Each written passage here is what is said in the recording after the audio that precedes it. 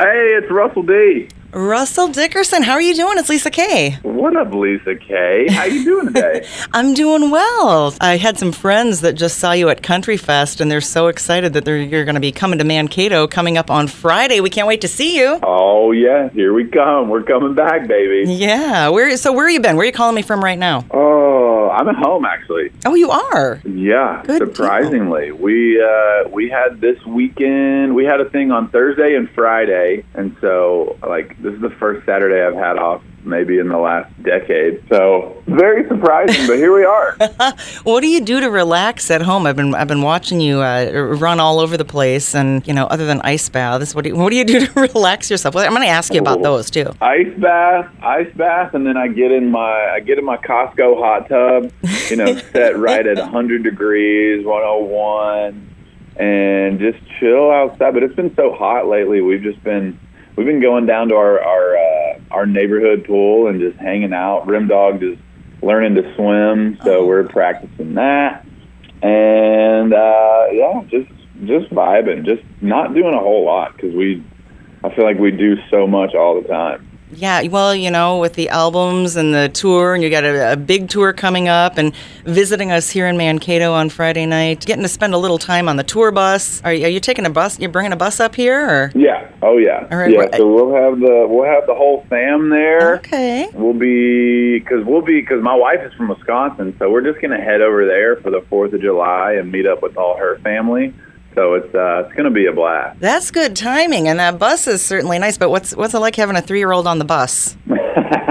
It gets a little confined sometimes for him, and there's just trucks and toys all over the place all the time. And I went out and did a run by myself a couple weekends ago. I was like, oh, wow, it is pretty quiet on here, and everything's so clean.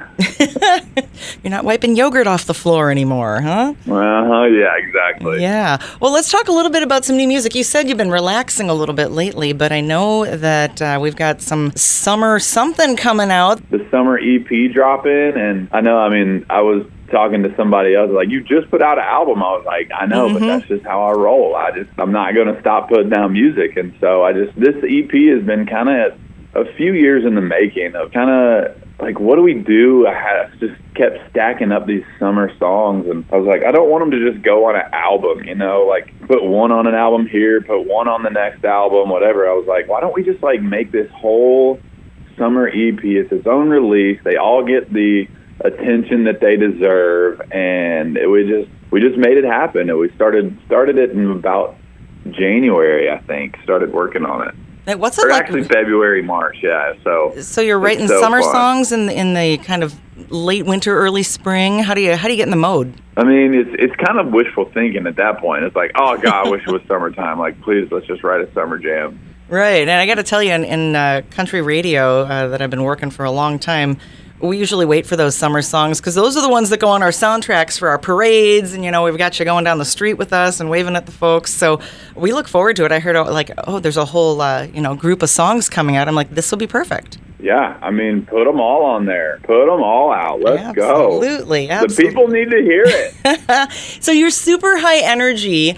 I know that one of the questions I wanted to ask you is with Remington and Kaylee, I mean, your whole family involved in your life online as well, when did you make that decision that this is going to be a public thing, or is it just because this is the age you grew up in that it's okay to open it up to, and you treat us like family, you really do? Yeah, I mean, I don't know. I think it's too, well, first of all, I don't have the energy to put up, keep up any persona or anything online, or keep this away from that, and my brain just doesn't work that way. I just if I think something's funny and I'm gonna just throw up a video, and if my kid's in the background, then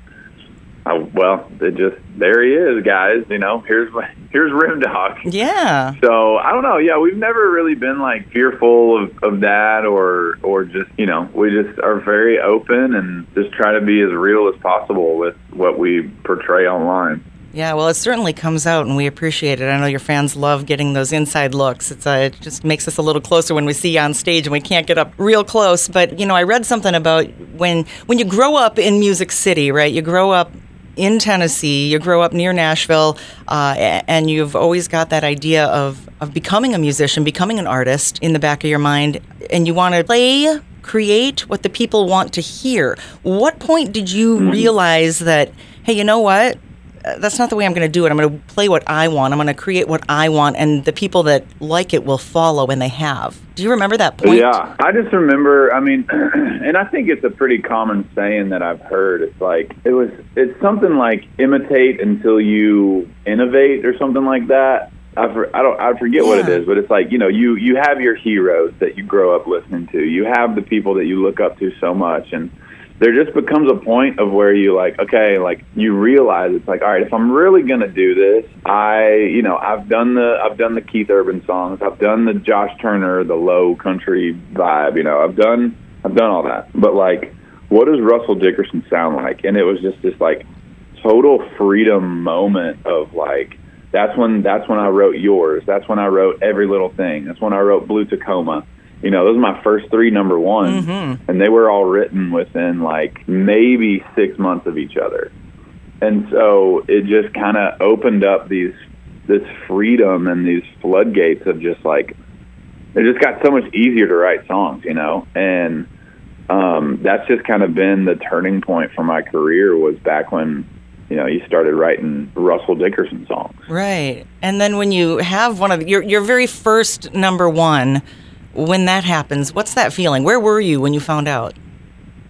Oh, I mean, I was actually home. This was like January, I think. Right in the middle of January. And it was just like, I remember sitting at my little counter at our old little house, and Jason Aldean texted me. And he was like, buddy, I just want to say congrats. He's like, there's no feeling like your first number one. He's like, there's no number one better than your first. Right. And no matter how big it is, no matter whatever, it's like your first number one is like, you'll never have a feeling like that. And I was like, and it's true, now to have racked up a few, and it's just like, yeah, I mean, there's no better feeling than especially having your first one have a 2-week number one, and then it's just like, it's so hard to explain that feeling. We cannot wait to see you. I'm going to tell listeners, if you don't have your tickets to check out Russell Dickerson yet, Friday night, 7 p.m. at the Vetterstone Amphitheater. Russell, looks like beautiful weather for you. That's good. We just got through a little bit of rain here, but it looks like when you get here, it's going to be nice. Yeah, we did too. It's been raining like crazy, but now it's just beautiful here, so it's going to be a good night. I can't wait. So when you're on the bus and you're coming up to Mankato, Minnesota, if there's a movie that's on, even with commercials, that you would watch over and over and over, and you catch it on the bus and you got some time, what is that movie? Dumb and Dumber. Dumb and Dumber. The greatest comedy of all time. I know. We were on a flight. God knows where we were flying. And me and my tour manager were watching the same movie. It was like a serious one. And then I see the person in front of me watching Dumb and Dumber, and I'm like, oh man, I wish I was watching this right now. And I kept getting distracted by the Dumb and Dumber, because I know every word, I know every line, and so I'm just watching, and I'm playing the words in my head, and I completely missed my own movie, but it was just Dumb and Dumber is goated overall. Yeah, everybody's got one of those movies, and so Dumb and Dumber on Russell Dickerson's list. All right. The tickets are available at Vetterstone Amphitheater's box office. You want to check those out, or Ticketmaster.com. We do have some we're going to give away just after I hang up the phone from you, so we're very excited about that. And now that we've got we got the summer EP coming out, that's going to be hot. What are you working on next? I know you just came out with an album, then the summer EP. So do you write every day? I don't write every day. I do write a lot, though. I write a lot of songs, and I just don't let you guys hear the crappy ones.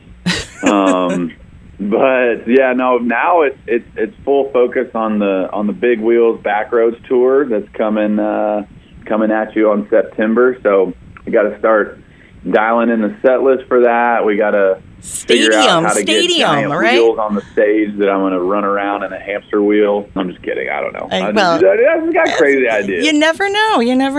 ice bath afterwards. You know, you might have to soak a hip or something. Exactly. Russell Dickerson joining us here on Minnesota 100. We can't wait to see you Friday, June 30th, Vetterstone Amphitheater. We'll be shouting at you from the crowd. Perfect. Can't wait to see you guys. We're going to party.